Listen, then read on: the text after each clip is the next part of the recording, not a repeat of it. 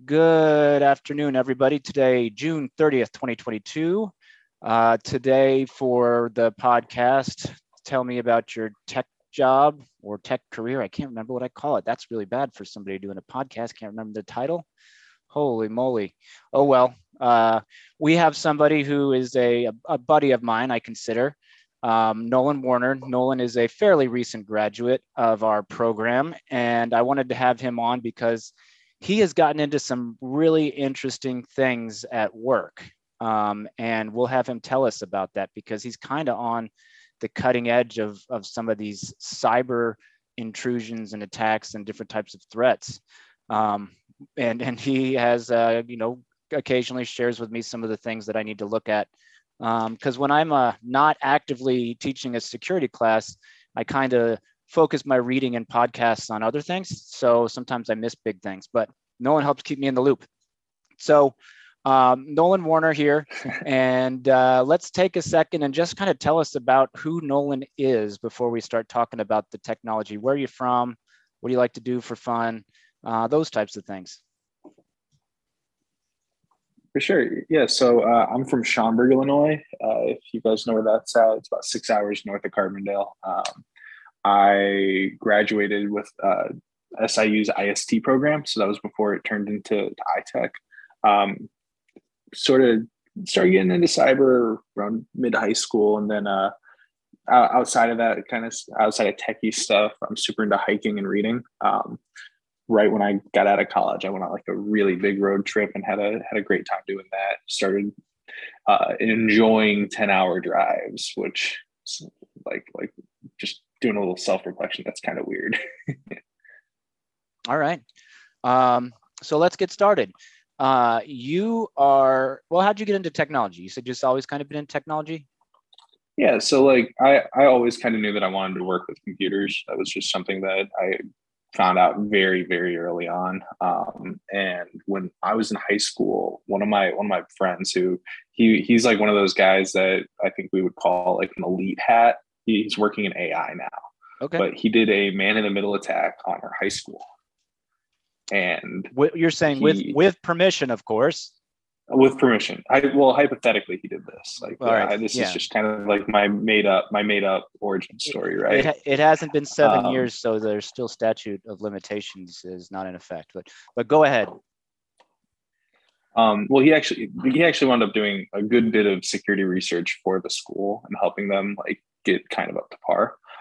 But he whispered my password to me, and I was like, "Whoa, what is this stuff? What's the security stuff?" Because I'd been taking like AP programming courses, and I was trying to figure out what I wanted to do. I was leaning towards computer science, and then I kind of got pulled into the world of infosec and like started learning about networking in the program at SIU. I got a gig at network engineering. Some taught me a lot of layer 2 stuff that not a lot of people have like that niche kind of experience, which was super nice. So after that, I was able to get an internship which was a GRC internship. Not sure if you guys have covered that. It's governance, recording, and compliance. Okay. Sorry? Yeah, I was going to have you explain. I'll say what that is. Yeah. So pretty much that's like policy making.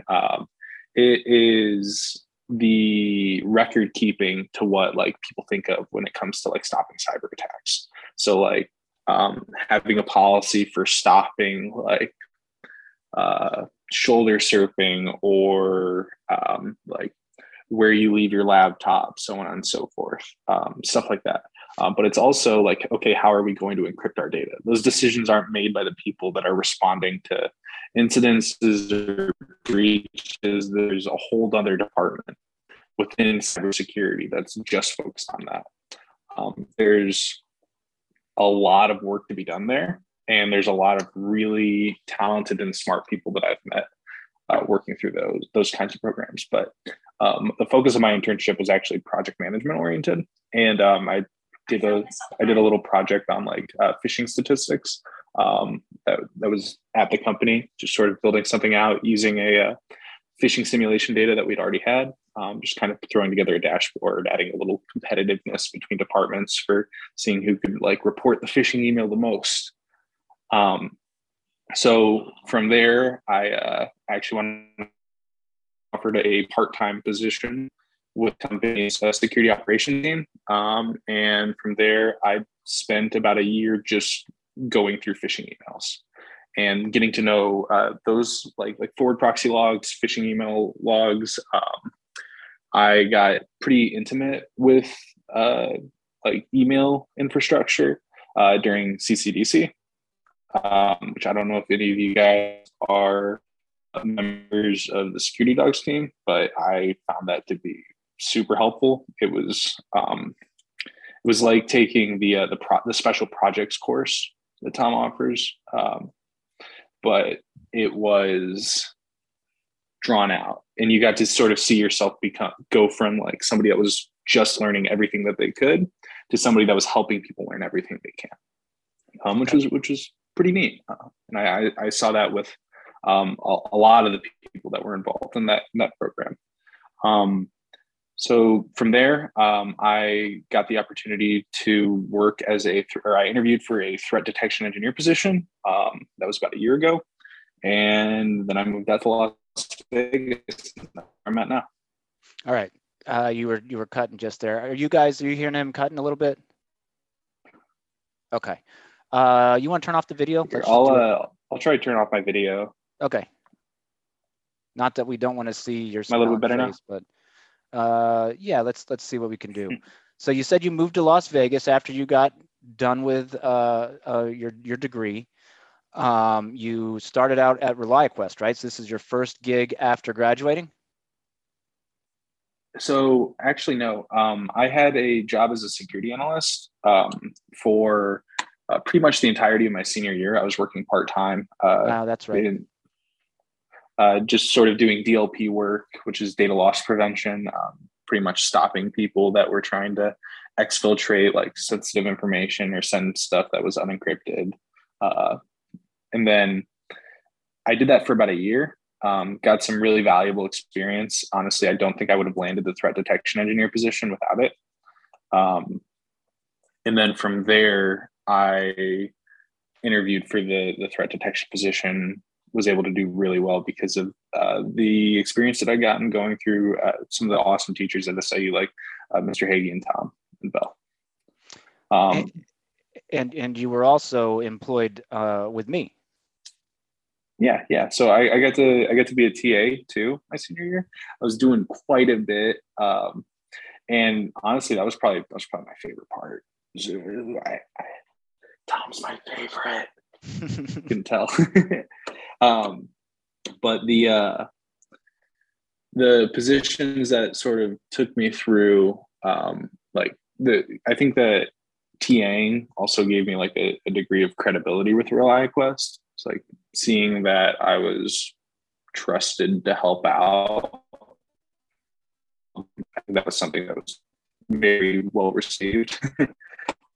So Tom needs extra help. About that.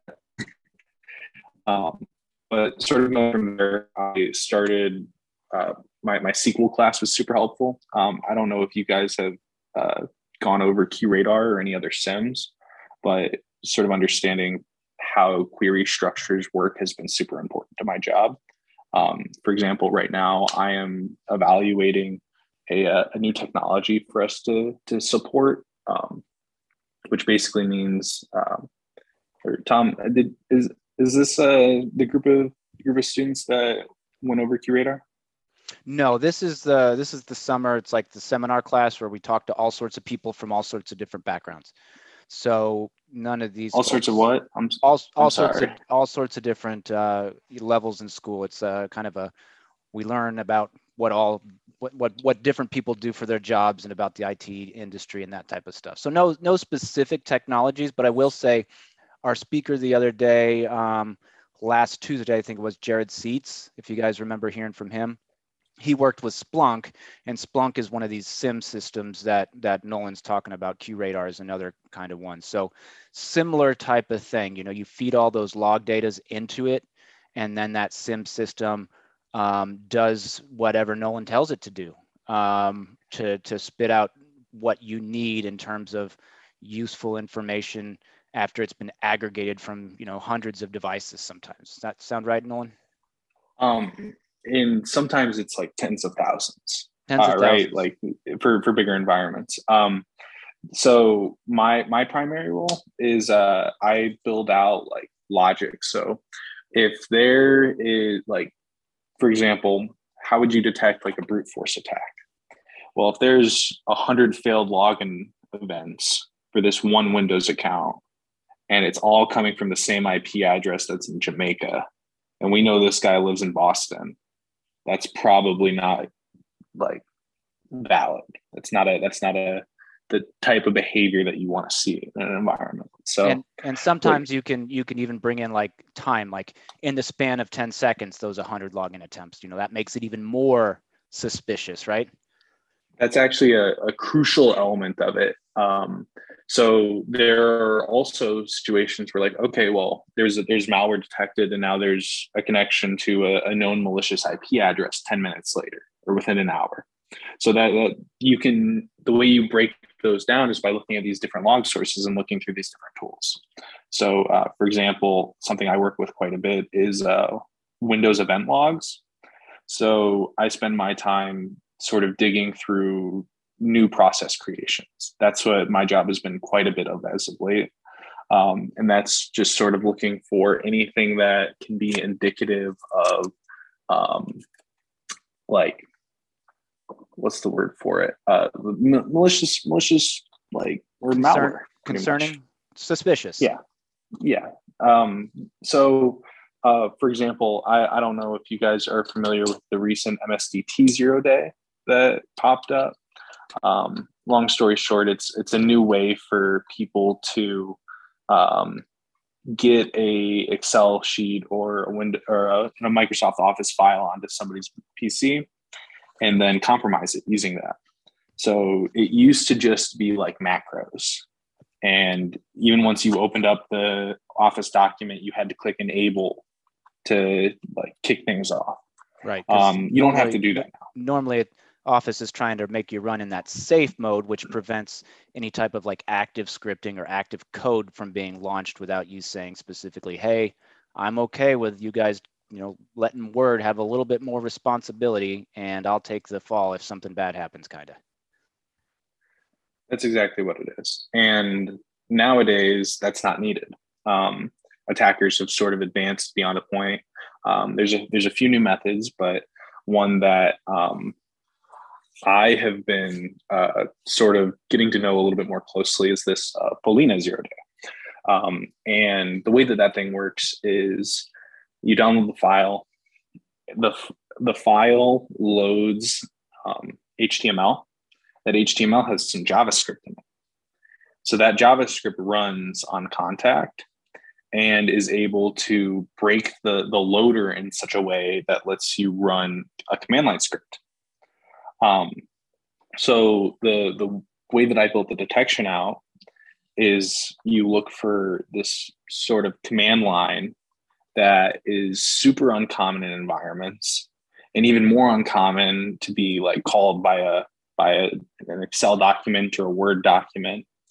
And then from there, you've sort of got this instance where attackers are able to do whatever they want. Like, but that there's like 2 or 3 different things that they can do that that they have to do. So the way you do it is you set up a detection looking for where like an Office document is doing any of those like 2 or 3 things. And then once you have that, everything else is just gravy.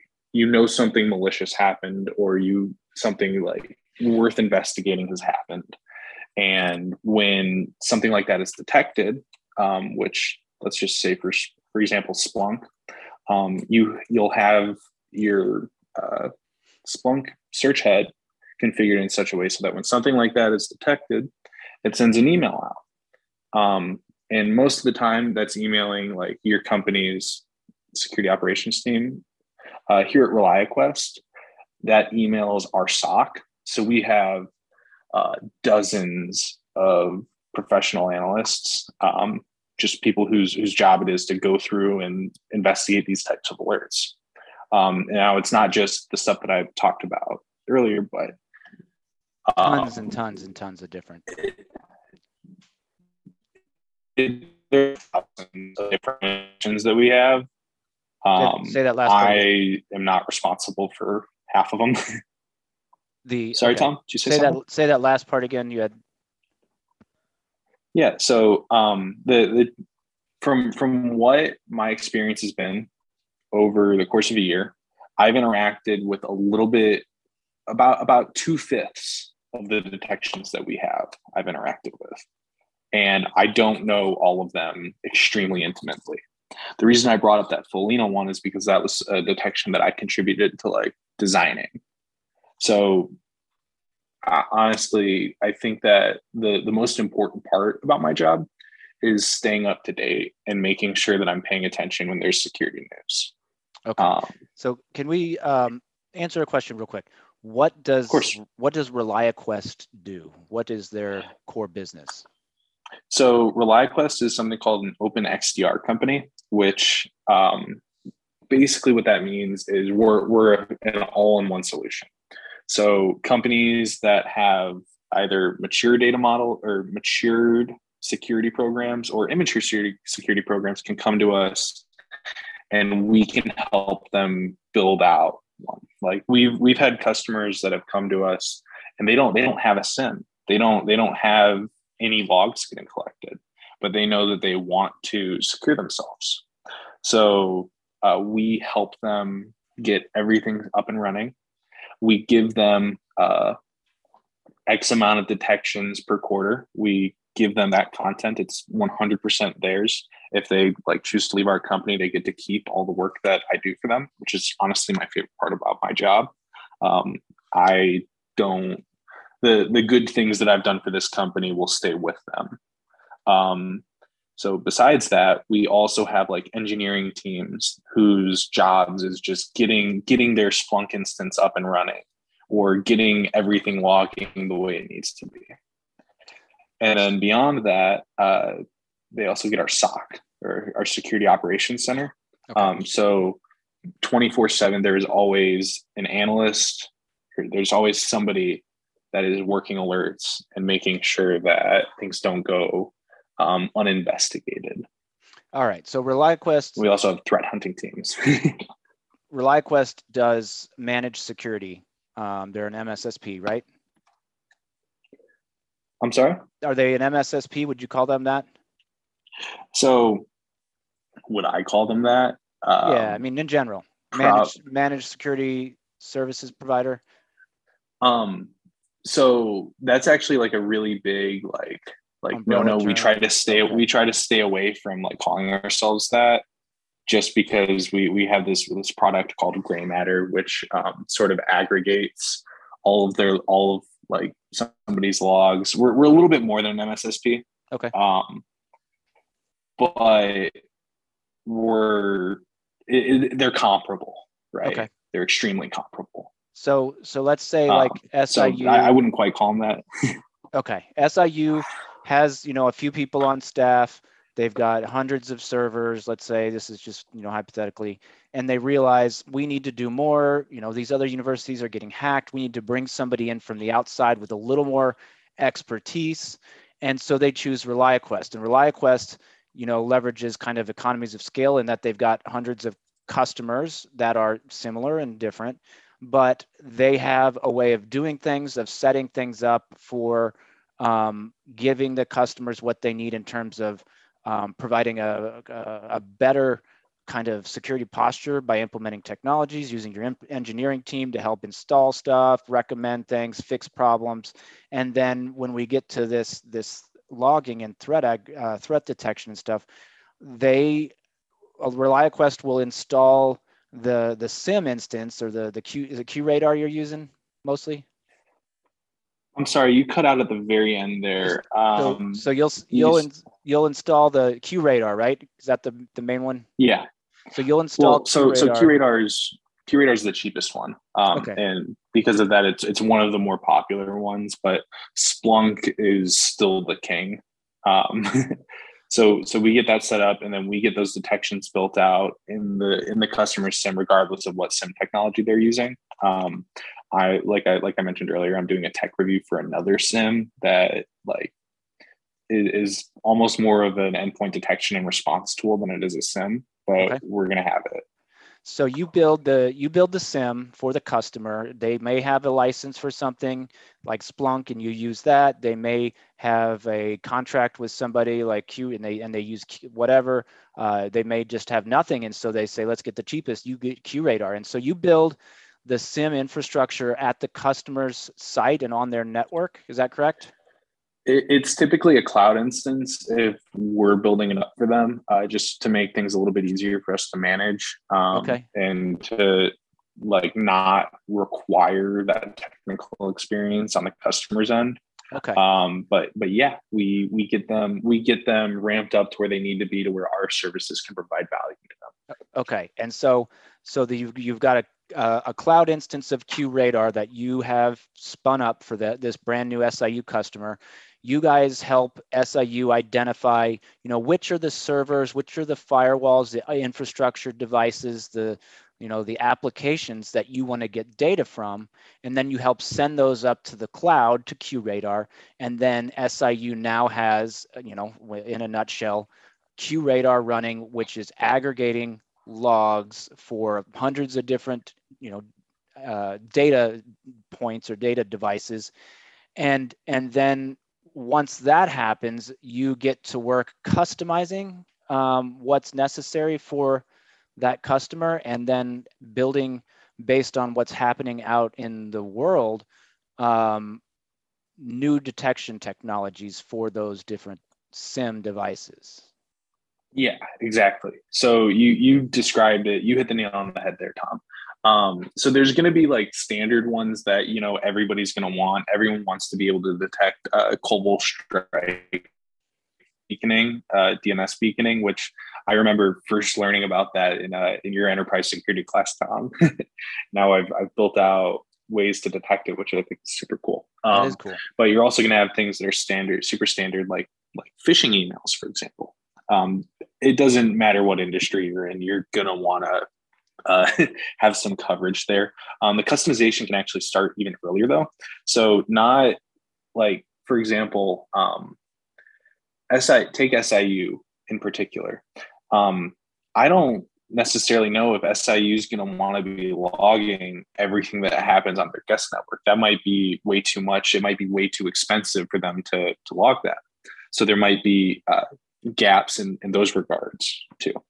The customization, the real like nitty gritty customization happens once detections have been built out, and we're seeing things that okay, in a standard environment, it wouldn't really make sense to see these like MSDT alerts, but you guys have this super special program where you're using MSDT as part of like your student tracking software or something like that. Tell us we're going to make sure that doesn't trigger the alerts. MSDT, what's that? I'm sorry? What's MSDT? Oh, MSDT is the original. That's the name of what's getting abused in the Felina exploit that happened recently. Okay. And it's a legit file, though. I'm sorry? Is it a legit file? Yeah. So MSDT itself is legitimate. It's just the way that it's being abused is super like nasty. Okay. It doesn't get used that much in general. And some environments have found success just like flipping the switch on it and turning it off, which is a security practice I feel like we don't see enough. Okay, but like you said, there may be business reasons that you can't just turn it off. There's something in SIU's network or some sort of student grade reporting or whatever that uses that, right? So you can't just say turn it off. And because there's this threat that's active and out in the wild and actively being exploited, you've got to figure out a way to allow that traffic or that process MSDT to run, because one of the big things in security is you can't make things so secure, you can't block so many things that the business can't do what it needs to do, right? The business has got to be at the forefront, and the security isn't an afterthought, but it works hand in hand to enable the business. So the MSDT is causing problems across the world. SIU still needs it. And so you have to figure out kind of within SIU's confines and their environments and their, within their networks and infrastructure, how it normally looks and how it normally would work, so that when something happens that kind of breaks those norms with MSDT, it gets an action created, right? And that action could be, that action would be something that generates an email to the security team, or maybe, a text message, or a red arrow that pops up on a dashboard someplace, but it alerts based on you, Nolan, the engineer, creating these special rules that work to both allow and not alert everybody when there's something legitimate with that MSDT, but find the things that are abnormal and then bring those up for further investigation when it does see something. And all that's happening because you've got these logs on all these devices within the network, aggregating or getting their log files and shipping them up to that SIM in the cloud. And that SIM in the cloud has also been created and tweaked and made so that it knows which devices to look at which logs for, and how to kind of to visualize things, and how to aggregate them and use logic to pick through and find the different components that are important. That's exactly right. And how you were saying that, companies and like businesses, organizations, they can't just turn things off and make themselves secure. Oftentimes, like it obviously it's possible, but there's no such thing as being 100% secure. If you air gap your network, there's going to be somebody that brings in a flash drive because they needed to work on something at home, right? And that's where detection comes into play. That's where plays a key element, right? Being able to pick out those things that are suspicious. For example, I have a really large customer that I was helping out building some detections for. And the detection was looking for hidden PowerShell commands getting ran. And one of them was for TeamViewer, which I don't think I've told most of you guys, but like hidden remote desktop software is super suspicious. But that was part of what the customer uses. So that's something that is expected in their environment, right? So obviously it's something that you're going to continue to keep an eye on. But do we have anybody here that's like looking to be a red teamer? Interested in being a ethical hacker? May not know. Maybe, Jordan? Tell us what you're going to tell us. Yeah. So oftentimes what hackers don't go undetected in mature environments. Even when they're successful in what they're doing, they're not like getting in and out without a trace, if that makes sense. Right. There's always going to be something, and more often than not, there are going to be alerts that are triggered, and there are going to be eyes on those alerts. The trick is to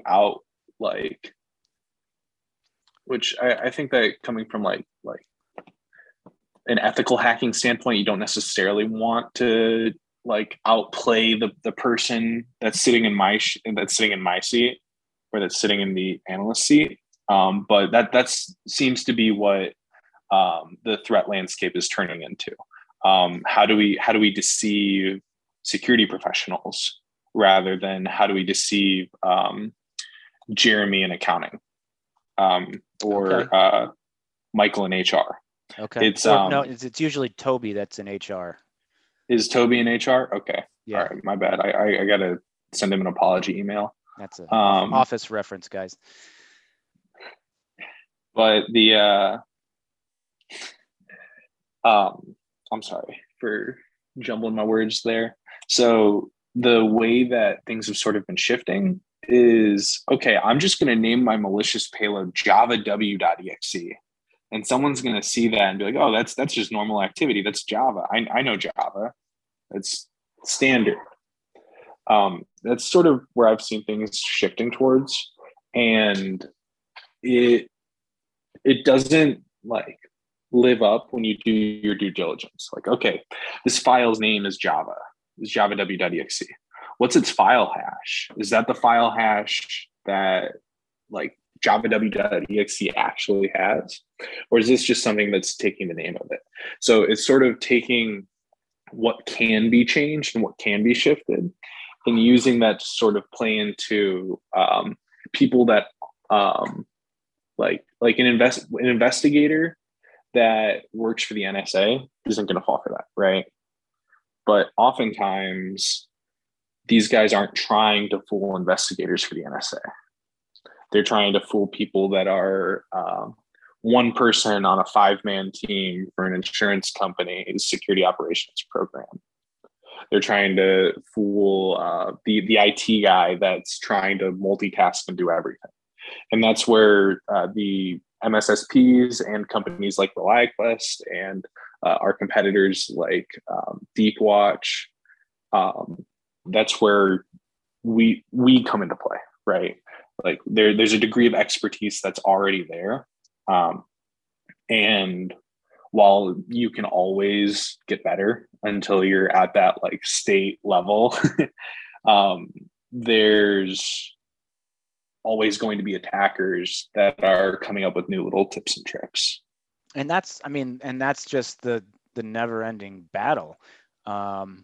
As long as I've been working in security and teaching security and learning about security, the bad guys are just coming up with new ways to get around the defenses that the good guys are putting in place.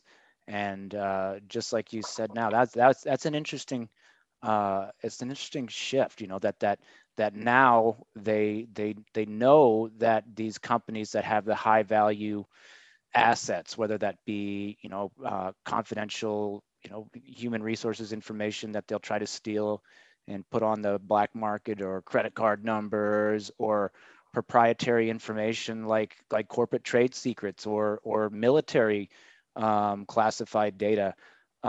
They know that those types of companies have people in place that do the security and manage the security and are on top of watching what's going on with these SIMs and other tools, and even hiring companies like ReliaQuest and Nolan to help them. And so the shift has been to what you said, finding out ways of tricking these people on the back end that's job it is to manage these security and find alerts and help do this threat detection and tuning. So they're kind of ratcheting up who they're going after in terms of being sneaky. Does that sound right? Yeah, that's what I was getting at. And when that's where like alert fatigue is what it's called comes into play. Like if I'm one guy on a 6-man team and we get 300 alerts per day, right? I'm not going to be able to look as in depth as I might like for each alert that I investigate, right? And that's what attackers count on. So the goal that ReliaQuest has is we don't want to alert on anything unless we think it's malicious. And we have reason to believe it's malicious. Right, because when you're talking about logs, like if you're talking about a log from a firewall of the things that are blocked or the things that are allowed or sessions that are created, or the logs of a web server in the database backend, you're talking about thousands and thousands and thousands of different events. And the threat detection tools like the SIMs or otherwise, they can come with default out of the box rules that may work fine in one person's environment, but when you take it over to another, now you're getting all these alerts because something that goes across that network matches some sort of alert on that new, on that tool, even though it's malicious or it's non-malicious, it's standard. And I'll give you an example.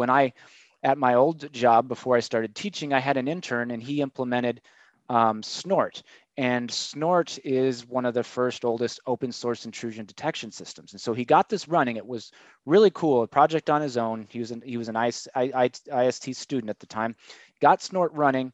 We had it so Smart guy. yeah, it was a tough thing for him to do, but he got it going, and we made it so that our server VLAN, which is, maybe 16, 20 different servers, that VLAN was mirrored out so that it would send everything that was going to and from that VLAN to Snort. So Snort would snort up this traffic that it was seeing, and it would look at each frame, or sometimes combine the frames together, and then run it through a list of the detection rules that were there. And by default, there were thousands and thousands of rules probably. And when he first implemented it, all were turned on. And what soon happened was we got seeing a lot of alerts, but one thing in particular that I remember tracing down was I would be at home and it'd be 11 o'clock at night, and all of a sudden I would start seeing these alerts that were sent to my email, and I'd be like 100 of them all at once. And it was alerting saying that a very, very critical exploit was using SMB, the server message blocks protocol, file sharing protocol, a really bad exploit against that protocol on a Unix server from one system, which I think was a file server sending traffic to another server. And we looked at that, and I looked at that, and I'm thinking, this sounds really bad, but one, we don't have any Unix systems. So that rule doesn't make sense because nobody has a Unix system to be exploited. So why would we turn that rule on?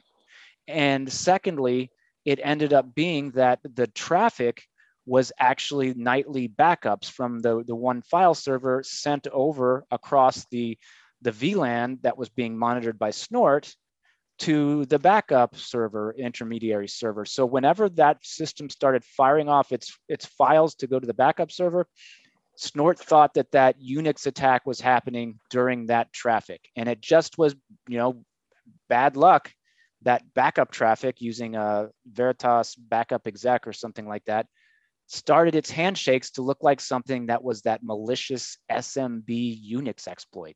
So completely not related to anything we were doing, but close enough to what Snort thought that it should send out alerts. And that's where, you guys and your expertise, Nolan, and your company's expertise come into play to help really, like you said, prevent that alert fatigue, because you don't want your IT folks to have to sift through crap that just takes their time. Their brain gets all funky because they're just looking at, nope, that's fine. You want to only alert on stuff that's legit, which makes sense, and it takes a while to do. But given the fact that you guys do this as your kind of one of your bread and butter offerings, it's something and well. Mm-hmm. So it's our to be honest, like we market our product Gray Matter quite a bit, and I haven't used it enough to say anything like extremely positive or negative about it. But I will say that if Gray Matter isn't taking in detections, then it's not really doing anything. And that's my role, is to give it detections. The thing about the rules that we build, the content that we put out, or our detections, is that we have thousands of them, and very, very few of them are still on their first iteration. So we're constantly looking for ways to improve it. And how you were talking about, like a Unix server triggering an alert, triggering an SMB vulnerability alert, that rule would never get pushed. Everything is curated very specifically to the customer, to determine, okay, well, what technologies do you have? What could we alert on? How effective would those alerts be? How good are these logs usually? Like, for example, there is you can detect phishing emails and using O365 mail logs. And that's fine and dandy, right? Like if you don't have any other way to log like email security logs, that's great. But if you have Proofpoint email security, which is a it's I wouldn't call it the industry standard, but it is my favorite kind of email security log to see. Like, it's really just a great company, great service. I'm following everyone that works at that company on Twitter because those guys are Chads. Okay. They're great. They post a lot of good stuff. Okay. But those logs are just so much higher fidelity that if I have a choice between building something with O365 logs and building something with Proofpoint logs, like email security is Proofpoint's thing.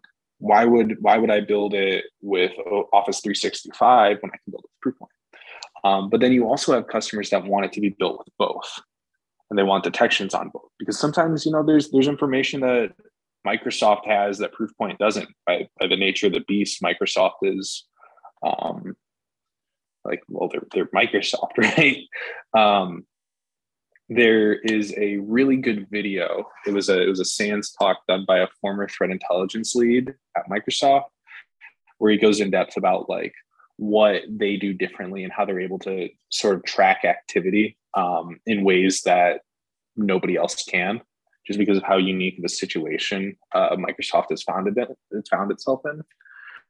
But identifying what can be built in what environments and how good it is a big part of my job. And then going through those alerts and investigating basically whenever that fires. So we have a pretty rigorous process before we push a rule to production, so to say, or like to have it start notifying our security team. And part of that is looking back a month and just seeing like, okay, what did this fire on? What would this fire on, if anything? And, you know, you're not going to get too many like false positives if you do that on like a ransomware rule, right? But if you're doing it on a malicious email rule and Stephanie from accounting sends something to Jeremy in IR, and it's got a .exe in it for whatever reason, O365 marks that as malicious, that'll trigger the rule that maybe Stephanie sends that email every week, and that's something that can get removed from that environment. Like we can tune it out. It doesn't have to get removed at the production environment level. It can get removed at the alerting level. Okay. And that's where a lot of the fine tuning and personalization of content comes from. So that's another way that attackers are attempting to deceive people that are in my role. So say an attacker does something and it's really clever, it's very well done, and it fools an analyst. That analyst then requests for me to change this item so that we're not seeing additional noise on it. Or maybe the customer has been deceived and now the customer is asking not to see anything else on it. So my job is to sort of play the devil's advocate and call everything malicious. The role of analysts are to determine, you know, does this need to be sent up to the customer, or is this something that we can verify as acceptable behavior? Okay. And I guess maybe we're getting close, but what do you do in terms of like threat intelligence? There's something new that's out there that's hitting, you know, maybe the competitors of one of your customers, you know, and a lot of times what you'll see is, you know, if there's a cyber attack, it'll go across the whole industry. Like it'll go across you know, the medical industry, or it'll go across the financial industry. So if you see that one of your customers competitors has some sort of, you know, malware that's hitting them, what type of resources do you use in order to learn about that and in order to figure out the best way to create some sort of what's the term that you use, like detection or rule? Or So yeah, detection or rule, both of those work really well. They both accurately describe what we're built out. So you're going to be really disappointed in my answer, Tom. I can already tell. Okay. So first and foremost, as a detection developer, it's not my, as funny as that name comes off, it's not my job to come up with new detections. That's something that I do because I'm personally very interested in threat intelligence. It's a field that I want to move into. Our threat intelligence team might have more specifics to it than what I can give you. But when I was working on building out that Felina detection, I just Googled it, man. I stuck to Twitter. I was keeping an eye on 0 days that were coming out. That's just part of, I think, being a security professional nowadays, is staying up to date on social media, paying attention to the news, less so than social media, to be completely honest with you. I had an article out on Felina that I wrote a day or two before the bleeping computer did. And that's just because I was paying attention to social media, which that's what the people that work as reporters for those companies do. So just sort of being able to keep your ear to the ground. There are Discord servers full of threat actors and Telegram servers full of threat actors. Bad guys. Bad guys. I am in a few of them. Not because I'm a bad guy or anything, but because that's oftentimes where they announce like new victims. For example, Lapsus. I don't know if you guys are familiar with that group, but they recently, that wasn't this AMD hack. Okay. But they did hack AMD in the past. They also hacked NVIDIA and That's right. Microsoft, as well as a company named Okta, which I know that Samsung. SIU doesn't. They did Samsung too, didn't they? Yeah, they did. Okay. They have hit quite a few really big names. That seems to be their focus. The main guy that was like running the show there got arrested. He's 15 years old, and he was buying and selling 0 days. He actually lost $14 million gambling in Bitcoin. Not like gambling in Bitcoin as in like buying Bitcoin, but he was on like dark websites gambling using Bitcoin. He lost that much money. So he was recently arrested, but that company or that organization, for example, would announce their targets before they attacked them. Microsoft and Okta both were examples of that. Okta in particular, they just sort of called Lapsus a liar, and then 4 months later announced that they had been breached 3 months ago or 3 months prior. So it's a lot of companies trying to save face, and the attacking or the offensive like environment has become a lot more streamlined. So Conti is another major ransomware operator. They had a bunch of their chat logs get leaked after they announced their support for the Russian government in the Russian-Ukraine conflict. Whether or not they knew that one of their members was Ukrainian isn't really known, but that Ukrainian member of the organization responded by leaking everything. And that included like training documentation that Conti had developed. They were hiring people to work as developers on their ransomware and making them do like code reviews. It was a computer science job. They implemented Agile, which is like a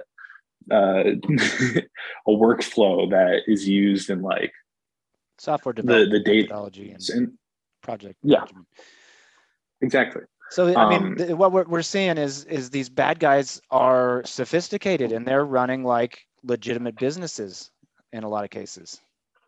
I mean, the ransomware industry pays a lot of money. There is quite a bit of money that is being made, and there's likely more money to be made doing that kind of stuff. It's kind of, to a point, it's kind of a shame that the information security industry has to exist, but that's just sort of what we're dealing with. And to sort of counter that, there's been this ransomware industry has come about, where it's an effective way to sort of counter the MSSP system that exists. Like there's a dollar amount to that convinces people to break the law, and people get pulled into it. I mean, I know people that have been contacted by these kinds of organizations, and they turn them down on moral grounds, which is quite a bit of what's sort of keeping this industry where it needs to be, which is ahead of the curve.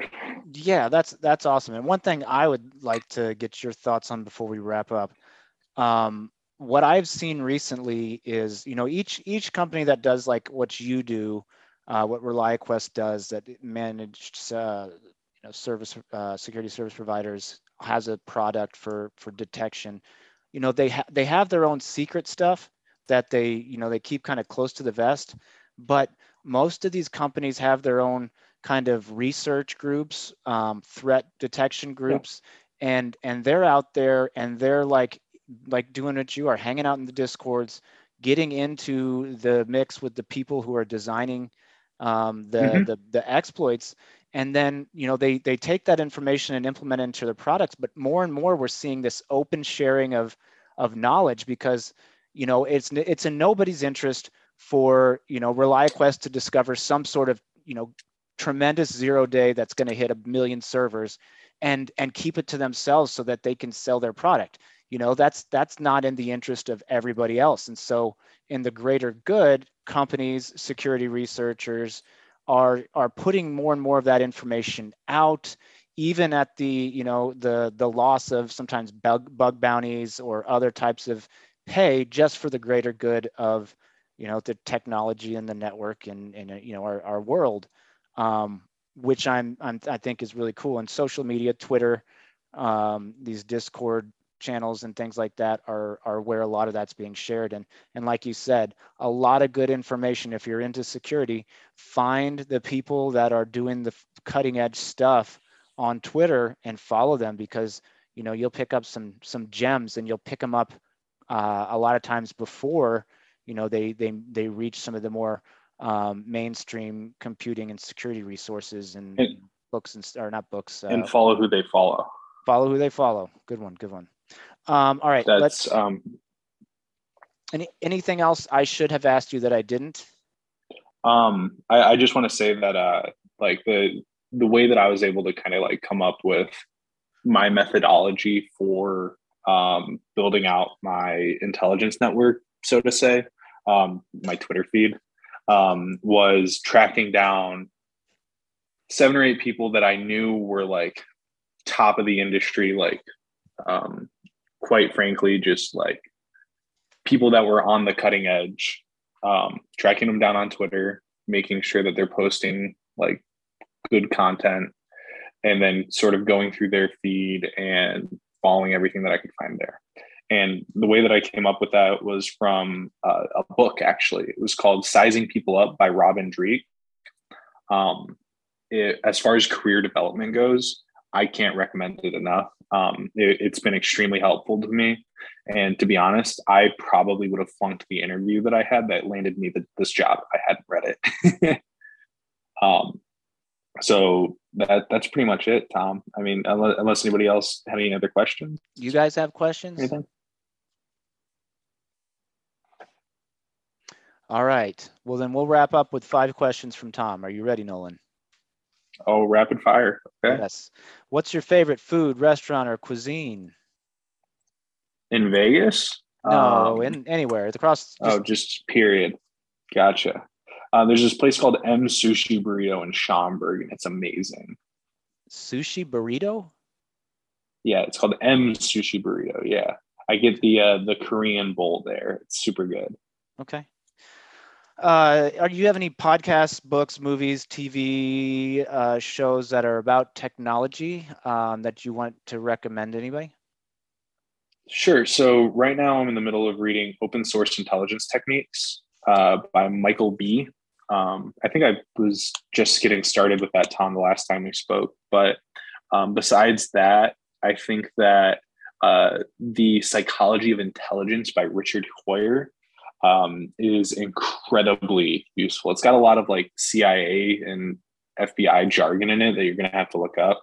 I'm like less than an hour into the audiobook, and it's probably one of the best resources that I've come across. It's definitely impacted how I think. And then War Games. The movie from the 80s? Yeah. All right. Cool. Let's see. Is there a technology that you have not yet, but would like to learn about, either at work or personally? So ReliaQuest recently acquired this company called Digital Shadows, which is an intelligence firm that is a little bit more like ReliaQuest's presence is really big in the States. Digital Shadows is more of an international company. I really want to learn how to use their platform. Okay. So I haven't been able to get trained up on that, but that's something I'm really looking forward to doing. And then Shodan. Shodan. Okay. How do you think your role or your career will change over the next 5 to 10 years? I'm probably going to retire and just like live on a farm somewhere. Just write a book, just like disconnect. Too many alerts. In 10 years. In 10 years, yeah. In 5 years, I'd like to be working in threat intelligence. Okay. Awesome. And then lastly, you may have kind of answered this, but if you could retire today, money no object, what would you do? I'd probably like buy a cabin in Montana or something. Just start like reading and writing. Okay. I hear the prices in Montana are getting pretty high. I'm going on a 1 week vacation there in a couple weeks, so I'm looking forward to it. Are you going by yourself? No, my girlfriend and a friend of mine from my hometown is going to be coming out. It's supposed to be a birthday gift for my baby sister, but awesome. Is this the same girlfriend you told me about? Yeah. Awesome. Cool. Well, I'm glad to hear that. That's all I've got. It's almost 1 o'clock, and Nolan's got some threats to intelligence. I wish. Thank you very much. Maybe one day. This has been awesome. Anything else, guys, or else we're going to stop the recording?